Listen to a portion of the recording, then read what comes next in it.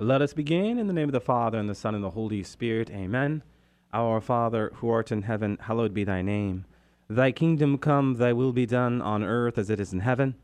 Give us this day our daily bread, and forgive us our trespasses, as we forgive those who trespass against us. And lead us not into temptation, but deliver us from evil. Amen. In the name of the Father, and the Son, and the Holy Spirit. Amen. Well, welcome to another edition of Seeds of Truth. This is your host, Joe Hollcraft, coming to you from KKXX Studios, Chico Life Radio, 104.5 FM and AM 930. It is great to be with you another Wednesday evening where we continue our reflections into the first letter to the Corinthians. And before we talk about anything else, let me go back to what we just did. We just prayed the Our Father. Alongside of the liturgy itself, the most important prayer that we have in the church. A prayer that we pray as a part of the liturgy, right? That prayer where we invoke God as Father. And in so doing, evoke this intimate relationship that God has entrusted us with in our baptism. Let the prayer, Our Father, never get old. Let that 55-word catechism on what it means to pray never get old, but enter into it each and every time you pray it. I was thinking on the way over here this evening about the prayer, Our Father. I'm teaching on it in different circles, and I could not help but just make a point that, when we start today's radio program, we need to really re-emphasize the need to pray the Our Father. So, with that, let us pray one more time this evening and pray it from the heart. Our Father, who art in heaven, hallowed be thy name. Thy kingdom come, thy will be done on earth as it is in heaven. Give us this day our daily bread, and forgive us our trespasses, as we forgive those who trespass against us. And lead us not into temptation, but deliver us from evil. Amen. If you are interested in reflecting more deeply into the Our Father, you can go into the Catechism, Pillar 4. I also did a series of reflections on the Our Father. If you want to go into the archives on Thursday, Special Topic Thursday, you can find the Our Father in there. So, anyhow, my point here is never let the Our Father be a prayer that becomes boring or mundane. It is the prayer that our Lord taught us to pray. Amen? Amen. All right. So for this evening, we are going to get back into 1 Corinthians chapter 6. Now, yesterday, we offered up a reflection on theology of the body, and it was really just an introduction. And it's going to be important for us this evening as well. We're going to get back into some elements of theology of the body. We have a lot of ologies today. Psychology, sociology, biology. What are these ologies? Well, psychology is the study of the mind. Sociology is the study of all of those principles that we study to better understand society and how we relate to one another. Biology is the study of what but living organisms. Theology is the study of God. We've defined it in our faith tradition as faith-seeking understanding, right? Fides corens intellectum. So theology of the body is the study of how our bodies glorify God. And it is that phrase that is going to be very important for us this evening. So, in essence, yesterday and into today, we are made to appreciate God's intention for sexuality. Right? George Montague, in his commentary on 1 Corinthians, reflects that the gospel itself upholds the dignity of every human being created in the image and likeness of God. It further proclaims that every person is called to share intimately in the life of the Holy Trinity as a child of God the Father, a brother or sister of Jesus Christ, and a temple indwelt by the Holy Spirit, God's own Trinitarian love. God's glory is man fully alive, as St. Irenaeus put it. Montague continues, and consequently the Church teaches that society must promote the full development of human persons and preserve the institutions that make for their integral development. So primary among these, of course, is marriage, the union of one man and one woman, which is made sacred in the church through the sacrament, uniting the two in a permanent union open to the transmission of life. Montague there concludes, in that context, the person reaches fulfillment in the total gift of self to the other. Did we not talk about that yesterday, huh? The total gift of self to the other, the donation of the flesh. Physically, yes, in the conjugal act of love, but also spiritually, how we make a lot of little sacrifices throughout our day. All right. With that, let us read 1 Corinthians chapter 6, verses 12 to 20. 1 Corinthians chapter 6, verses 12 to 20. Oh, by the way, I'm reading the RSV. I know I've mentioned that at least in the early going of our study, but someone was asking me that the other day. The RSV, the Revised Standard Version, and we go to the RSV because it probably has the best translations from the Hebrew and the Greek. Okay, so we're probably getting the closest thing to the original text when we read the RSV. Now, does that mean that we don't pick up other Bibles? Of course not. I have a lot of other Bibles at home that I look at to see the differences and the nuances, to see if there might be something there that I may have missed in the RSV. While it be the best translation, it's always good to have other translations. All right, so 1 Corinthians chapter 6, verses 12 to 20. All things are lawful for me, but not all things are helpful.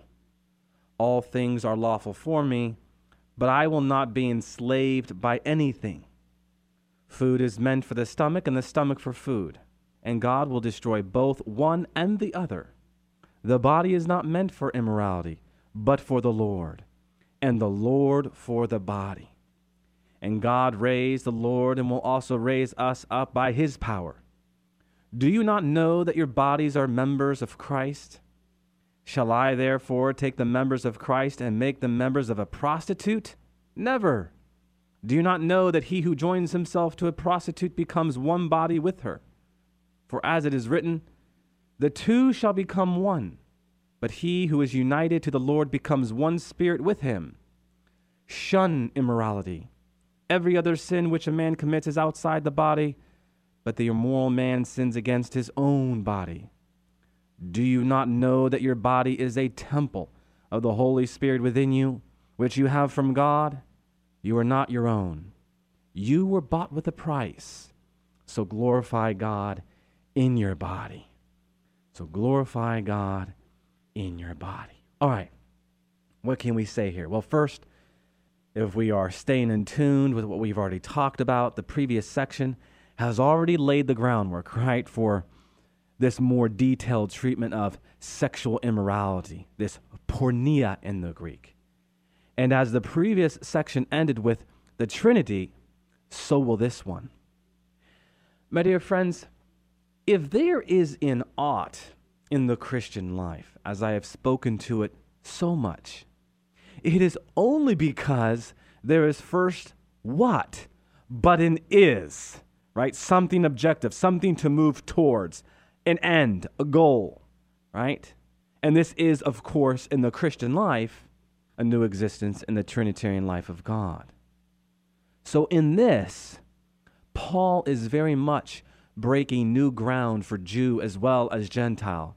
There is a new ought, if you will. For the Jew whose adherence to the law already restricted sexual activity to marriage, it was the Trinitarian foundation of sexual ethics that was new. For the Gentile, it was new moral ground as well, right? I mean, the pagan world had no censure for extramarital intercourse, but even a positive rationale for it, did it not? As noted by one ancient historian, mistresses we keep for pleasure, concubines for the sake of daily intercourse, wives to bear us legitimate children, and to be our faithful housekeepers. The prevailing attitude towards sex was what? But casual. And often prostitution thrived. We have to appreciate the historical context here. So when Paul first introduces the topic here, he uses, again, porneia in its broadest sense for all forms of unlawful sex. So in this section, Paul shows first that sexual immorality is not an indifferent matter. and that it is an outrage to Christ himself and to the Holy Spirit, which he has already identified in verse 11. In the end, what Paul wants us to see here is that the matter of sexual satisfaction is subject to another principle. It involves the whole body and thus the whole person. Yesterday we were talking about the dynamism, the unity between the body and soul. Paul wants us to appreciate this. Remember how I've talked about it before within the context of the sacramentality of our bodies? How we can begin to appreciate the unity of the body and soul if we just take a step back and reflect into how our bodies reveal something of the interior life. So, for example, if you were happy, what do? You smile. I can look at you and see if you are happy or joyful on the inside by what I see on the outside. Okay? A smile is essentially a sacrament, we could say, of joy. And if you are sad, what do? You cry. You shed tears. Those tears are a sacrament of something on the inside. What if you are shy or embarrassed? You blush. Your red cheeks are a sacrament, an outward sign of an interior reality. Okay? So to reflect upon the sacramentality of the body is to appreciate the unity between body and soul. Paul wants us to see this. He wants us to appreciate this. And he wants us to reflect upon this. Does he not? And of course, do so within the context of our sexuality. So for Paul, again, the body is not for sexual satisfaction in the way that, what? The stomach is for food. We can apply reason here. Reason tells us that sexual activity is designed for union with a person, not like eating for the consumption of an object. So the whole body, which is somehow involved in sexual activity, has an even nobler end, a divine end. It is for the Lord. It is for God. We were created in the image and likeness of God. That includes everything. God created sex, and if he created sex, that means it has something to do with God and how our bodies might glorify God. Does it not? It is destined ultimately to be united and conformed to the glorious body of Christ, now and of course in heaven, as Philippians chapter 3, verse 21 reminds us. And I love this verse. And the Lord is for the body. That is, in his glorified state, his purpose now is to be the principle of resurrection for the Christian body. This is why we read, God raised the Lord and will also raise us by his what? Power. Power. There's an interesting juxtaposition here, a comparison and contrast, something that Montague draws out. Food is for the stomach, and the stomach is for food, but the body is for the Lord, and the Lord is for the body. We always want to look how we might turn something upside down so as to turn it right side up. That is the nature of paradoxical thinking. Elsewhere, Paul shows that the risen life that Christ gives us is not merely a future one, but is already begun now. So, as one regularly nourishes one body with food, so Christ nourishes body, the church, which of course is what? In allusion to the Eucharist. Amen to that. How about verse 15 here? Do you not know that your bodies are members of Christ? Here we are thrown into the highly realistic way Paul understands the Christian's union with Christ. It is not a spirit-to-spirit union only, as some of us might tend to think. It is also a body-to-body union. Even in its present earthly condition, the Christian's body is united to the risen body of Christ. And where do we see this most profoundly? But of course in the Eucharist. What does Jesus say in John chapter 6? If you do not eat of the flesh and drink of my blood, you have no life in you. I will not be united to you in the way that I've intended to be united to you in the Eucharist. What does Jesus say on the cross? it is finished. It is finished. The Latin rendering there is consummatum est. So maybe the better translation would be, it is consummated. Well, what do you think about when you hear the word consummation, but two becoming one? My dear friends, in the Eucharist, our Lord enters into a bridal union with our souls, yes, but he does so. He does so, of course, with his body. With his body. This is what is so radical, so provocative about the Eucharist. It isn't so much that we consume Christ in the Eucharist. Yes, that's part of it, but also that Christ consumes us. This is how radical and provocative the Eucharistic Supper is. I mean, rich stuff. How about this verse? Shall I then take Christ's members and make them the members of a prostitute? That's an interesting question.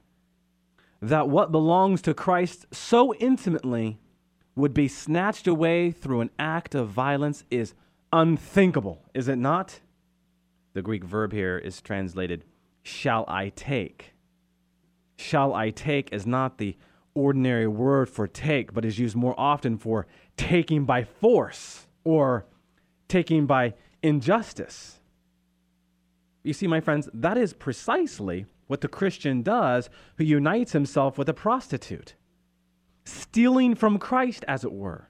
The Christian makes himself a member of the prostitute, her property. And for one who has been freed by Christ through belonging to him, this is an enslavement, a falling under the power of, the very thing that Paul excluded in verse 12. Okay, how about verse 16? The fornicator becomes one body with her. For the two, it says, will become one flesh. So, sexual union, whether within marriage or not, involves, once again, the whole person of each partner, right? Leaving an imprint on the soul as well because of the partner's psychosomatic nature. One can never say that in giving the body what it lusts for, the soul remains free and unengaged. My dear friends, you and I both know that is simply not the case. We hear this phrase used today in college campuses. The hookup culture. What is the hookup culture? Well, the hookup culture is basically hooking up for a night, one night, enjoy yourself and move on. And we think it has no effect on us. But I pose to you a question.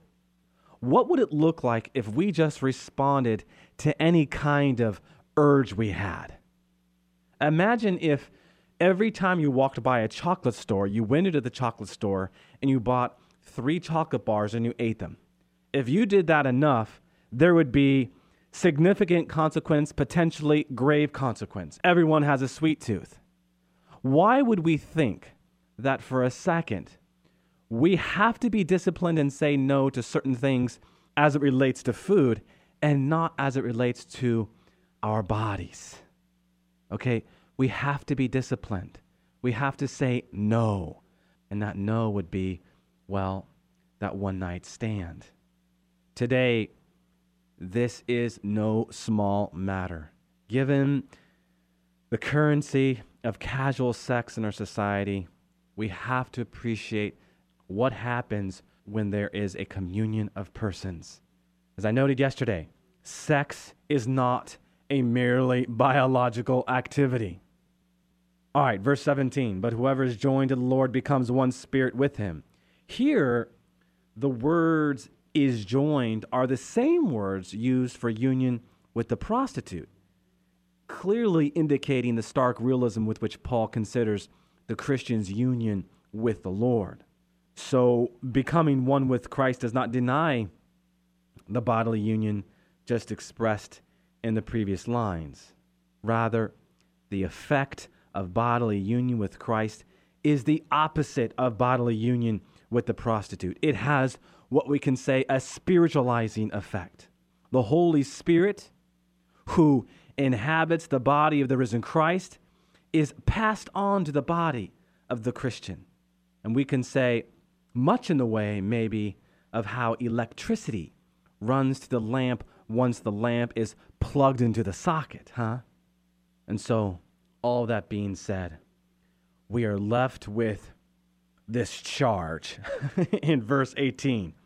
Flee fornication. Flee fornication at all costs. Avoid immorality. Shun immorality. Once again here, the Greek for immorality is porneia, which speaks to sexual immorality or fornication. Now, following Thomas Aquinas here, many spiritual writers have advised in the light of this very verse that while other vices call for a tactic of resistance, sexual immorality, fornication, calls for the tactic of flight. So shun it. Flee from it. Okay? If you want to resist fornication head on, go for it. But you better be vested with God's grace in a profound way, which always starts with a prayer for purity, right? So my advice to you would be flee from it, shun it, okay? When you see what you think to be a beautiful woman, praise God for her beauty and move on, okay? Or if you are a woman and you see a handsome man and you want to praise God for all of his handsomeness, if you will, praise God, move on, all right? Because as we know, if we dance around that, we just might be dancing with the devil, and we don't want to do that. All right. Now, in these series of verses, Paul concludes by placing the whole issue in the context of what? Well, what did we talk about in the beginning? In the context of the Trinity. Being one spirit with Christ means that the Christian shares in Christ's own character as a temple of the Holy Spirit. The very body of each Christian then becomes a temple of the Holy Spirit. Paul does not say that the soul is the temple. No, but the body is the temple of the Holy Spirit. Each believer, Paul says, has been purchased.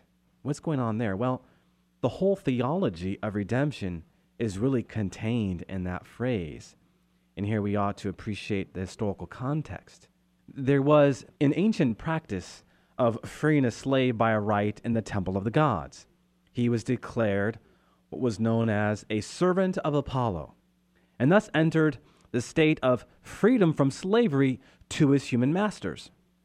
Much was made of the price paid on this occasion, and the term used for slave was, in the Greek, soma, or body.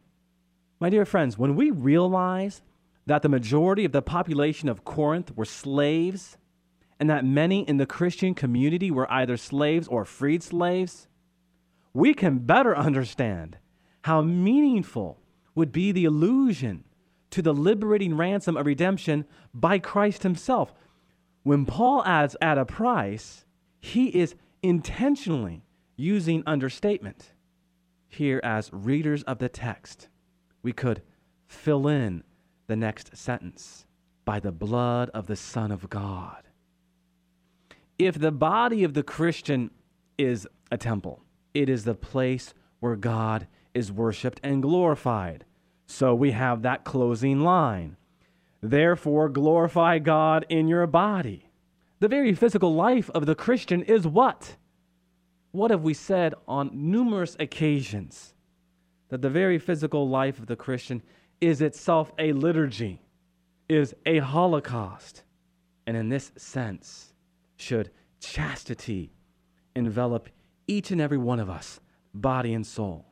Because when it does so with a brilliance that reflects the glory of God. This is why that beatitude of blessed are the pure in spirit, for they shall see God, is so important. Purity. Katharos is the Greek. That Greek katharos translates the Hebrew word for what? But offering. The Greek katharos has a very rich historical context. It has a direct allusion to the priestly rite of offering. We glorify God in our bodies when we offer to God our bodies as a what? A sacrificial holocaust. This is why we just don't give in to every sexual desire, because we lose our sense of what it means to be liturgy, to be a Holocaust. And ultimately, as the Beatitude says, blessed are the pure in heart, for they shall see God, to see God. This is the real gem of that Beatitude, by the way. Blessed are the pure in heart, for they shall see God. If lust is like mud, its opposite is like clear water or clean air. And that is what we call purity of heart. Purity of heart. To see God, this is the greatest reward. Would that not be the greatest joy? The greatest joy. Amen to that. All right, let us close with a word of prayer in the name of the Father, and the Son, and the Holy Spirit. Amen. Good and gracious God, we do just give you special thanks and praise for the gift of another evening, the gift of another Wednesday evening, where we continue to work through the inspired Word of God, Paul's first letter to the Corinthians, to glean its richness and how we might be a better Christian and Catholic for spending time with your inspired Word of God.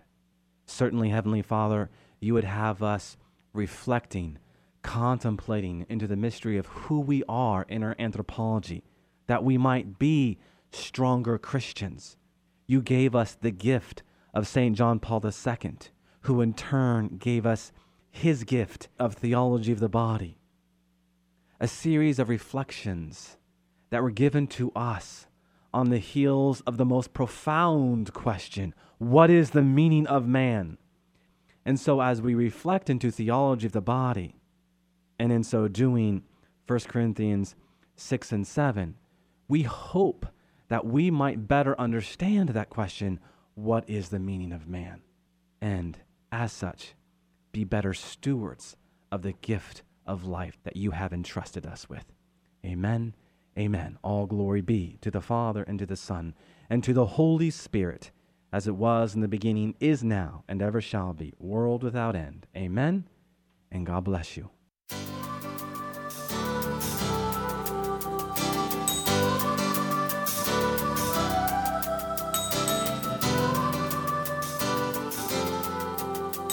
Thanks for listening to Seeds of Truth, heard every evening, Monday through Friday at 5:30 here on KKXX. If you'd like to hear this program or find out how you can help support Seeds of Truth, the website is joehollcraft.org.